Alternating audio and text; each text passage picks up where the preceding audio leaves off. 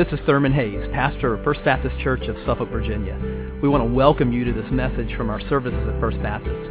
We're a congregation that is seeking to touch lives through the life-changing power of the gospel.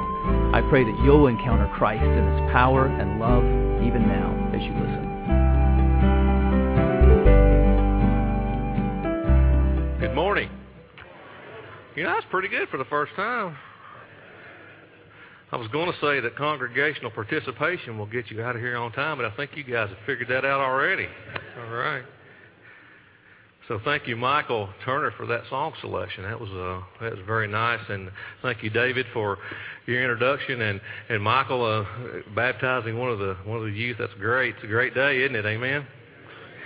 All right. So Nancy and I, a couple of years ago, we were looking for a church. It wasn't very difficult at all after visiting here a few times that we knew this was the place for us, and we enjoy being a part of a church that has such a great pastoral staff, that does such a great job in worship and in ministry and education and all the things that are important to the main point, which is sharing the gospel, spreading the gospel of Jesus Christ, because at the end of the day, that's what it's all about. It's about Jesus and our salvation in Christ. So thank you for allowing me the privilege to be here and to speak this morning.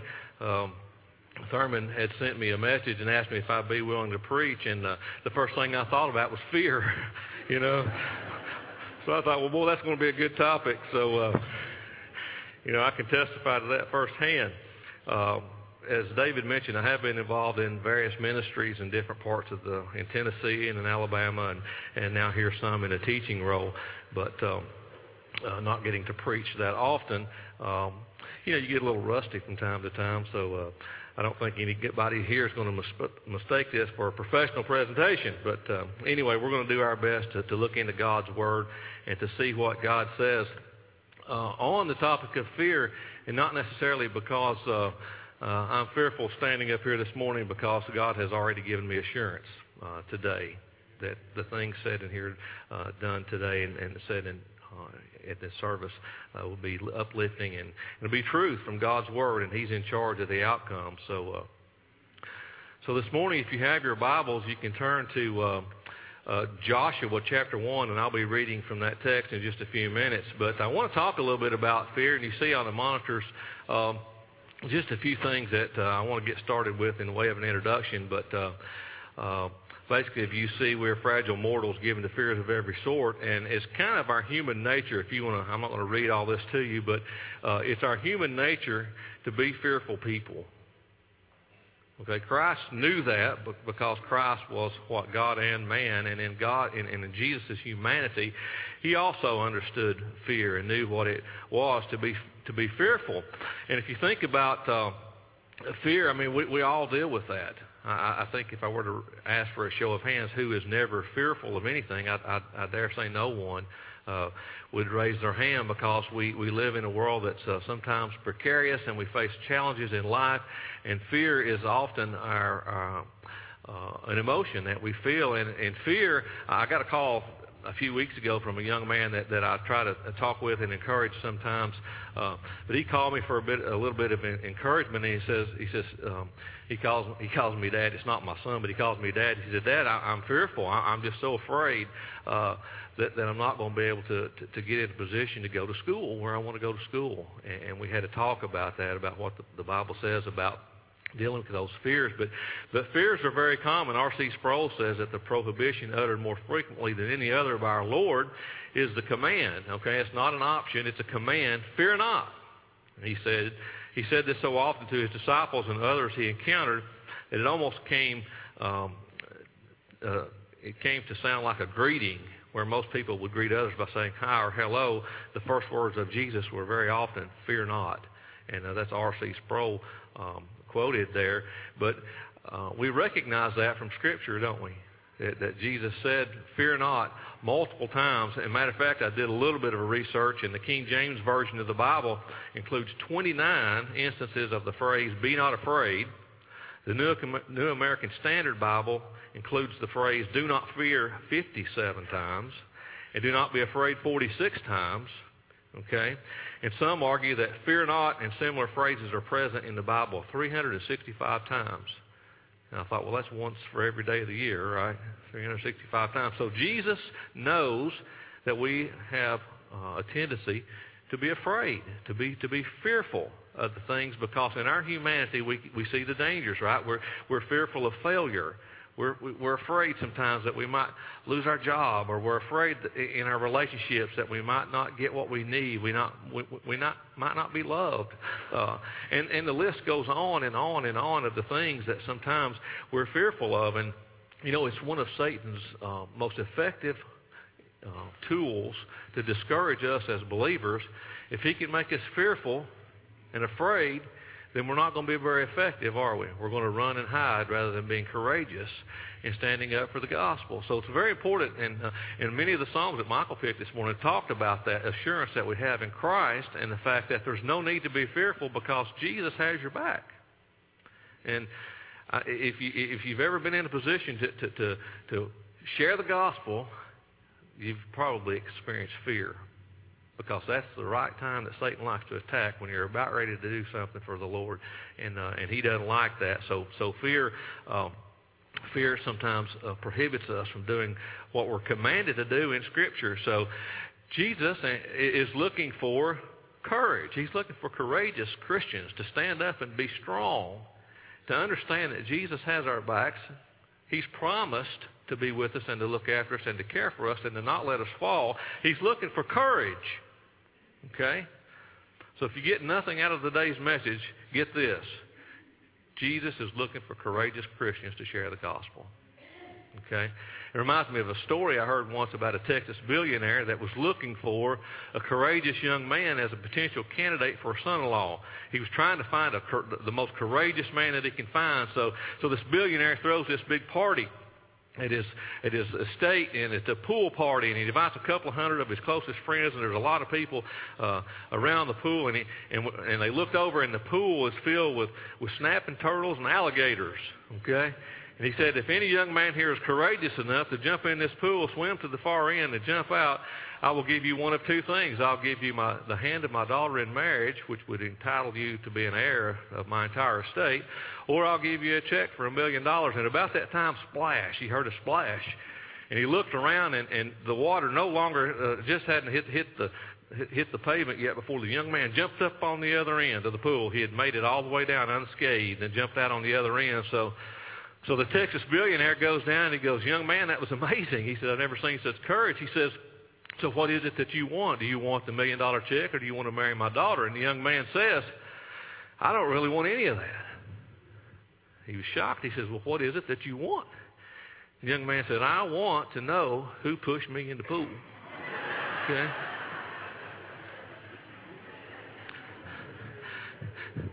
So courage is not always what we think it is, but courage is what we need to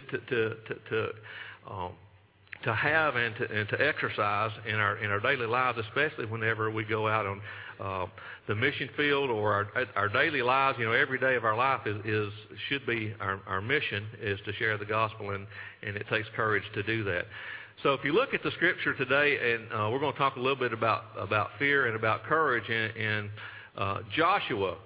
You know, Joshua was a unique leader in the Old Testament, and sometimes I think we get some type of maybe a sense that the heroics in the Bible and the Bible characters were some kind of superheroes, like that these guys were more than human.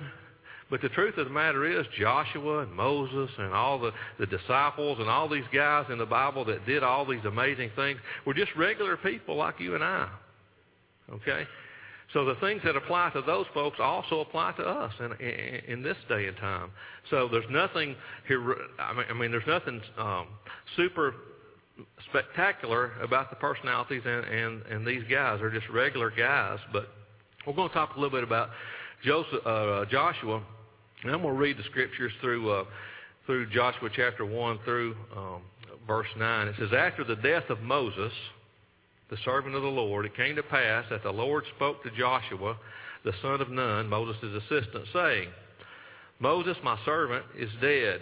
Okay, so that's a resounding statement right there. Moses, my servant, is dead. Now therefore, arise, go over this Jordan, you and all these people, to the land which I am giving to them, the children of Israel. Every place that the sole of your foot will tread upon, I have given you, as I said to Moses. From the wilderness and to this Lebanon, as far as the great river, the river Euphrates, all the land of the Hittites, and to the great sea toward the going down of the sun shall be your territory. No man shall be able to stand before you all the days of your life. As I was with Moses, so will I be with you. I will not leave you nor forsake you. Be strong and of good courage. For to this people you shall divide as an inheritance the land which I swore to their fathers to give them. Only be strong and very courageous, that you may observe to do according to all the law which Moses my servant commanded you. Do not turn from it to the left hand, nor to the right, that you may prosper where you go. This book of the law shall not depart from your mouth, but you shall meditate in it day and night, that you may observe to do according to all that is written in it. For then you will make your way prosperous, and then you will have good success. Have I not commanded you? And here we see it again. Be strong and of good courage. Do not be afraid nor dismayed, for the Lord your God is with you wherever you go. Now we see the humanity of Joshua displayed here because of the need of God, first of all, to start this passage and this commission to Joshua with assurances. God gives him assurances here in this passage. He says, you're going to be victorious. Okay, he starts off saying that. Listen, you're going to be victorious. Okay, I'm God. I'm your God. I'm going to keep the promises that I promised Moses. We're going to keep those promises. I'm God, right? And you're going to be successful. You're going to be successful. Now, that's a promise from God. But yet Joshua, in his humanity, was fearful, or else there would have been no need for the remaining passages here. God says, no man shall be able to stand before you all the days of your life. And he says again, as I was with Moses, so will I be with you. Now, Joshua had a unique perspective here, if you think about it, because Joshua had an amazing resume. Joshua had been prepared for ministry in many ways. Joshua led the victorious battle against the Amalekites. Joshua, the servant of Moses, accompanied the Jewish leader to the mountain of God. We saw that in Exodus 24. Joshua was the attendant of Moses from his youth, Numbers chapter 11. Moses changed his name from Hosea, which means salvation, to Joshua, the Lord saves, in Numbers 13. Joshua, along with Caleb, spied out the land of Canaan with 10 others, and only Joshua and Caleb urged the nation to possess the land, and thus only they, out of the 12, actually entered Canaan. That was Numbers 14. Numbers 27, Joshua was indwelt by the Holy Spirit. Again in Numbers 27, Joshua was commissioned for the spiritual service the first time to assist Moses. Numbers 32, Joshua followed the Lord fully, it says. How many of us can say we follow the Lord fully? In Deuteronomy, a couple of places here, 31 and 34, Joshua was commissioned a second time to replace Moses, and Joshua was filled with the spirit of wisdom. Yet, Joshua still experienced fear. It's amazing, isn't it? You would think after all the successes that Joshua had witnessed and all the preparation in ministry that Joshua would be fearless. But he wasn't, because in his humanity he's much like us and deal with fear. However, if you follow the story along, Joshua was very successful, and God kept up his end of the deal. As you well know, that Joshua did, in fact, replace Moses and offer leadership to the children of Israel. They did cross over. They did take the land of Canaan. They did march around Jericho and take the city there. And he followed the leadership of the Lord and trusted God. He was courageous. He trusted God, and God kept up his end of the deal and offered success, just as he promised to Joshua in his ministry. So I'd like to draw the comparison there, and that was God's commission to Joshua. There's also another commission that we've been spending some time on, and that is God's commission to us. And our pastor and staff has been encouraging us for the past several weeks now to take the great, what we call the Great Commission, seriously. Not only did God commission Joshua and many of the other Old Testament saints to be evangelistic, He also has commanded us in 2017 to share the gospel and to lead people to the Lord. So the Great Commission, and you'll probably see this many times over the next few weeks and months, but the Great Commission basically says, and Jesus came and spoke to them, saying, all authority has been given to me in heaven and on earth. Go therefore and make disciples of all nations, baptizing them in the name of the Father and the Son and of the Holy Spirit, teaching them to observe all things that I've commanded you. And here it is, I am with you always, even until the end of the age. So again, we find a promise from God. Just as He promised Joshua success, He's promised us success. Wow. I mean, that should be encouraging. I mean, we should understand this is the straight from the mouth of Jesus. I am with you always, even until the end of the age. So there should be enough trust and confidence in the truth of the Word to realize there's nothing to be afraid of when sharing your faith or when dealing with other circumstances of life.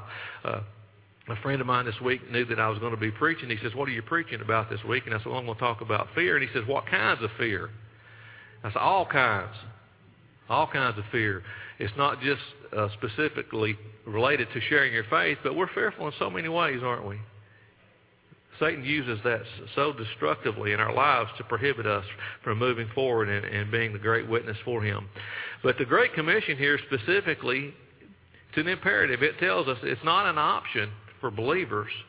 It's an imperative. It's a command from Jesus Himself to make disciples of all nations and to baptize them and to teach them to observe all things, to teach them to be obedient to God's Word. And this is an example. To be obedient to God's Word is to evangelize and is to share Christ with an unbelieving world. Man, there's such a need for the gospel, isn't there? I mean, you see it, the condition of the world, and wow, there's so many folks searching. And we have the answer right here in God's Word. And to love our neighbor as ourselves is to share the gospel. We have the solution. We have the cure for the disease, and that is Jesus. And we should be courageous enough to share that. So this morning I've got 7 reasons to be bold in sharing the gospel. And I just saw a few of you look at your watch when I said 7 reasons. Okay, so we're not going to spend a considerable amount of time on each one of these. All right. So we're going to run through them pretty quickly, but I can promise you there are good reasons not to be fearful and to be bold. I know when you hear the word evangelism, some of us, runs a shiver down your spine because, again, that's fear. We're afraid of failure, and sometimes we say, well, I don't really know what to say. What do I say? Well, I can give you some advice. Just tell them what happened to you. I can tell you what happened to me. I was lost in my sin, and I found Jesus. And here's how it's changed my life. Just say that. And God will give you the words to say, and just say that. Some folks will say, well, here's another excuse. I really would like to get to know that person a little bit better. I'm a little hesitant to just approach a stranger, or I don't know them well enough to share the gospel. You'd be surprised how many folks are just waiting for someone to share the good news with them. If you're willing to take that step, He says, I will be with you to the ages. I'm always with you, and even to the end of the age. Some folks say, well, they don't seem like they'd be too open to the gospel. Well, you never know until you ask, right? You never know until you take that step. Evangelism is not my spiritual gift. I've heard that one several times, right? Well, I'm just gifted in other areas. And you may be, and that's great. I'm glad you are. But evangelism should be it should be part of all of the lives of everyone here. All of us have a gift of evangelism to some extent, and we should be willing to share the gospel. And then there's lots of other common excuses. That puts me out of my comfort zone, and so on and so forth. But listen, the first reason it is to understand it is by the power of God that people are saved. Okay, It's not anything that you do or say. It's just your job to share the gospel. Romans 1:16 says, "For I am not ashamed of the gospel of Christ, for it is the power of God for salvation. Everyone who believes, for the Jew and first also the Greek." So it is God's decision who accepts Christ. It's not yours. It's not mine. It's by the power of God, the same power that raised Christ from the dead. That power that God has is what saves people. The second one, when you share your faith, you gain a deeper understanding of Christ. And I can tell you, I can testify to this firsthand. When you testify to others how God has saved you from sin and wrath, and how He's made us a new creation, and how God has filled us with joy and peace of the Holy Spirit that lives inside us, just in expressing that, we're reminded individually of what God has done for us, and it strengthens our faith. In Philemon 4:6, the Apostle Paul says to Philemon, "I thank my God, making mention of you always in my prayers, hearing of your love and faith which you have toward the Lord Jesus and toward all the saints." And get this, that the sharing of your faith may become effective by the acknowledgement of every good thing which is in you in Christ Jesus. Okay, so the effectiveness of your witness, the effectiveness of your faith comes in one sense from the acknowledgement of what Christ has done for you and who you are in Christ. That strengthens your relationship with Christ. That makes you a stronger believer every time you share your faith. It builds you up a little bit more and a little bit more and a little bit more. It strengthens you whenever you're willing to take that step outside your comfort zone and to share Christ with others. Understand that we may be rejected. Okay, and in some sense of the word, that may even be a good thing. Success in evangelism is measured not in the outcome, right, but in your obedience to the command of Christ. We're successful when we share, even if we're rejected.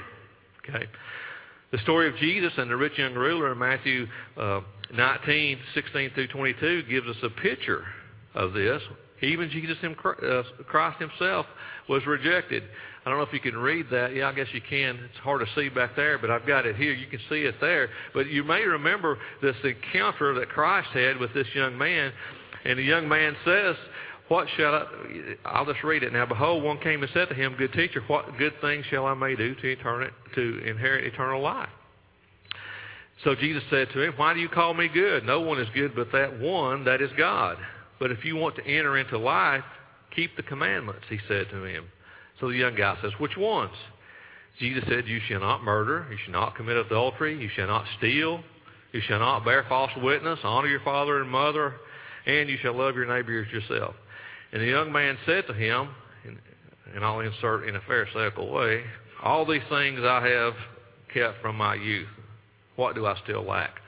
Okay, so what's the young man saying? I've checked off all the boxes. Okay, I go to church. I'm a good guy. Okay, I'm a good person. I follow the law. What do I lack besides that? Jesus said, "If you want to be perfect, follow me. Go, sell what you have and give to the poor, and you'll have treasures in heaven. Come and follow me." So what is Jesus saying? Paraphrase, He's saying, what I really want is your heart. I don't want all the things that you do. I don't want you to check off the box. I don't want you to it's not about works, okay? It's not about being good. I want who you are.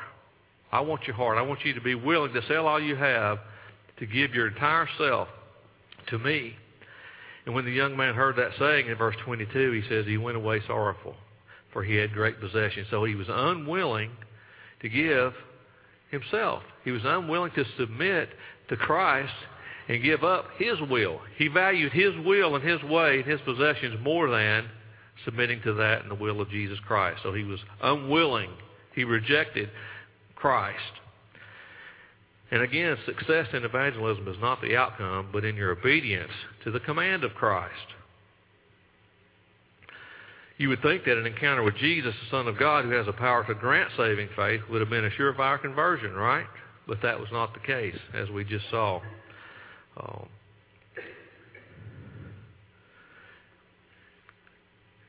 And again, on rejection, the Bible has some things to say about that too.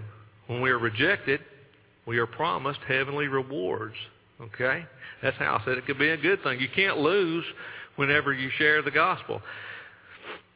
Matthew 5, verses 11 and 12 says, "Blessed are you when they revile and persecute you, and say all kinds of evil against you falsely for my sake.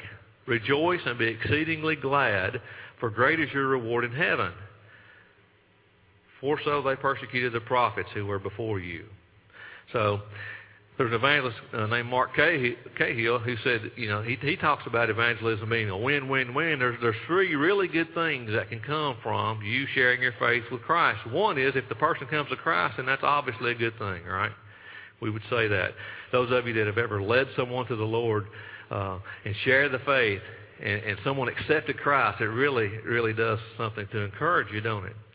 The second thing is if they seem interested but don't come to Christ, then obviously you've planted a seed there that God could water and grow in the future, which a lot of times that's the case. You share your faith, and that person may say, well, I don't know. You may be rejected. But God takes that seed and can water and fertilize and grow that into something greater. The third thing Mr. Cahill, or Reverend Cahill says is if they reject you, you get heavenly rewards, which is definitely a win too. So if you want to lay up treasures in heaven, share your faith. You can't lose, right? The fifth thing, the Holy Spirit will give you the words. Okay, and this is important because sometimes we really don't know what to say. We don't know how to start the conversation. You don't really know what objections that the person's going to bring up, and you feel like, well, I'm inadequate. I don't know the Bible well enough, or, I don't know if I can explain it the way that it needs to be explained. But listen, I promise you, personal experience, if you take that step and you begin sharing your faith, the Holy Spirit will give you the words to say. It's happened in my experience every single time. In Luke chapter 12, Jesus talked to his followers about being a witness. He says, now when they bring you to the synagogues and the magistrates and the authorities, don't worry about what you should answer or what you should say. And in verse 12 he says, for the Holy Spirit will teach you in that very hour what you ought to say. So again, it's a matter of trust. Do you trust the Lord enough to be courageous enough to believe what he says, to know he's got you, and to take that step and to share your faith? He'll give you the words to speak. And I think about, and I think it's Numbers chapter 22 that God even spoke through a donkey. Y'all remember that? If he can do that, surely he can speak through us, right? Number 6, our job is to plant seeds or water the soil. God takes care of the growth. And again, we talked about that a second ago, but just like the gardener, those of you that garden, you can't force the seeds to spring forth, okay? With merely life by its will. Evangelists can't force people to respond to the message of Christ just by their will. God is the one who gives life, both physically and spiritually. So we see in 1 Corinthians chapter 3, verse 7, so then neither he who plants is anything, nor he who waters, but God who gives the increase. Again, it's a matter of trust. And we should take opportunities that we're given to plant the seeds by sharing the gospel, every opportunity that we have. And then the last one is this: God will go with you. And we've seen it several times. He said it to Joshua. He tells it to us in the Great Commission. He says after he gave the Great Commission to go to make disciples in Matthew 28, Jesus said, behold, I'm with you always, even to the end of the age. So, going out on your own can be a frightening thing, but really, you're never alone because God promises. He's always with you. And I can share one personal experience. I could probably share several, but there's one specifically that I can talk to you about, and it involves fear. And that is I think it was 2003, maybe 2004. I don't remember the specific year, because Nancy and I had the privilege to go to Rio on an evangelistic mission trip. And our job was, we're going to go into the very poor areas of Rio, and these are called the favelas, and it's the little make-two houses that are stacked on top of each other up on the side of the hill around the rich part of town. You know, when you hear about Rio, you think of Sugarloaf, and you see all, you think of the beaches and all the fancy nightlife and all that around the water, but that's only about 2% of what's there. The rest of it is very, very poor. So our job was to go into the very poor parts and share our faith, share the gospel. The one thing about Rio is that there's a very little order, and the area where we worked, we were being protected by the drug lords. Okay? So why is that? Why would the drug lords protect the missionaries? Because, and it's because we were there ministering to their families. Okay? We were no threat to the drug lords. The only risk was, and the danger was, getting caught in the crossfire in a gun battle between the two different gangs or two different groups of people. And it wasn't uncommon when we were there to hear gunfire. And matter of fact, there was a couple of our groups that had a pretty close call and had to duck in a building to avoid bullets flying by, you know. So there was one particular incident where, and they speak Portuguese there, as many of you I'm sure well know, but we spoke through interpreters. So there was one instance where we were walking down this little rocky path, and I saw a group of what appeared to be drug lords or drug dealers standing in a group, congregated, and they had their machine guns, and they were looking at you kind of real snarly and all that. So the Lord plays a trick on me. He says, "You need to share the gospel with those guys." And I'm like, "What?" No, he didn't say that. Yeah, I really felt compelled. You need to stop and share the gospel with these guys. I'm like, oh my goodness. So fear, okay? Fear rushed through my mind. You got to be kidding me. So I tell my interpreter, I said, we need to stop and talk to these guys. And the interpreter says, no, you can't. No, these guys? I said, yeah. We need to. I want to share the gospel with these guys. And she says, okay, all right. So she walked up to the fellow that appeared to be the leader, and she asked him permission. These are missionaries from the America. Will you listen? Can he share the gospel? And the guy said, sure. So they put the rifles down and stood in a circle, and I shared the gospel with probably about 20 or 25 drug dealers on the side of a rocky hill in Rio de Janeiro. I explained to them that we live in a fallen world. I explained to them that they have the Mount Corcovado, they have the Christ statue that stands there on the mountain overlooking Rio. And they understand who Jesus is, but they don't understand why he came. So I explained that he came to pay the penalty for sin, that we're all sinful. We all sin and fall short of the glory of God.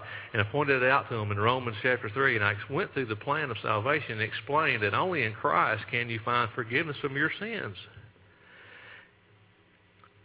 And the fear that I initially had was completely gone. The Holy Spirit had replaced that fear with courage and with confidence, and I was able to, through Christ and through him only, to be able to stand with confidence and preach the gospel of Jesus Christ in that place, in that situation with those young men. And I don't know if any of those folks accepted Christ. None of them came forward, because had they done that in that culture, they would have been killed. But you could see the sense by looking into their eyes that the gospel had penetrated into their heart and into their mind. And what they did with that, that's up to them and the Lord. I have no idea. But it's an example of how when we take that step, when we ignore the fear, trust God, and take that step, God takes care of the rest of it.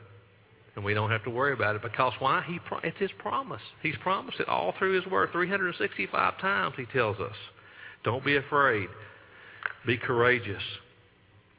Jesus says in Matthew 9 that the harvest is plentiful, but the laborers are few. He says, fear not, be bold for the sake of the gospel. So the question I have for you today is, are we going to be laborers? Are we going to be courageous Christians who are willing to take steps of faith and love to share the message of the gospel? or are we not?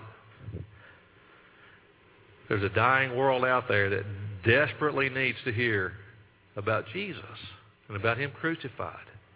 And in fact, He's our only hope. If you're putting your hope in politicians or in money or anything else, my friend, that's absolutely the wrong place.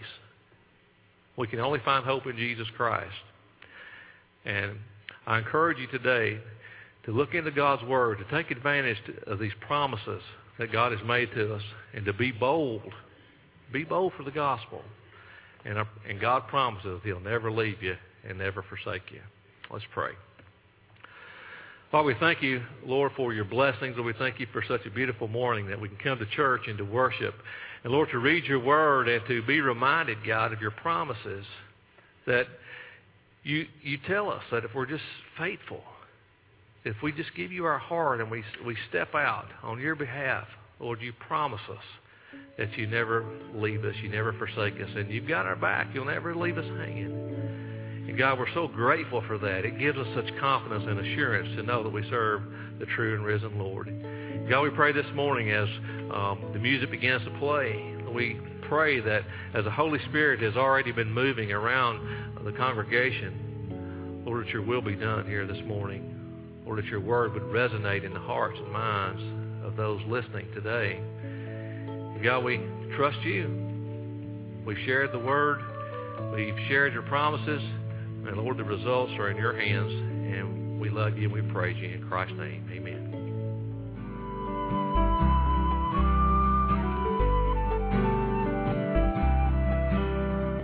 I hope you've been blessed by this message.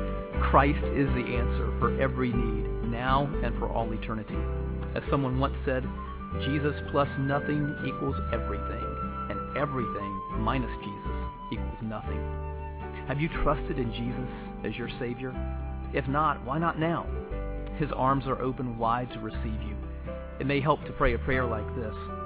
Father, I know that you are holy and that I have sinned and fallen short of your glory. I know that you are a righteous God who must punish sin, but I believe that your Son Jesus took my punishment for me, died in my place, and rose from the dead so that I could have eternal life. Right now, I turn to Jesus and trust in His finished work for me. In His name I pray. Amen. You know, the Bible says this in John 1:12. To all who did receive Him, who believed in His name, He gave the right to become children of God. And that means that if you've received Christ, God has adopted you as His beloved child, His very own son or daughter. Just imagine it. Almighty God, the Lord of this universe, the one who possesses all authority in heaven and earth, is now your loving Father, and you are His child. You say, I love Him. How can I honor God with the rest of my life? Well, when you love someone, you want to spend time with them.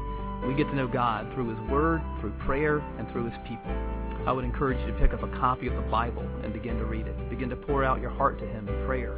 And find a church family where the Bible is preached, where Christ is exalted, and where His love is flowing.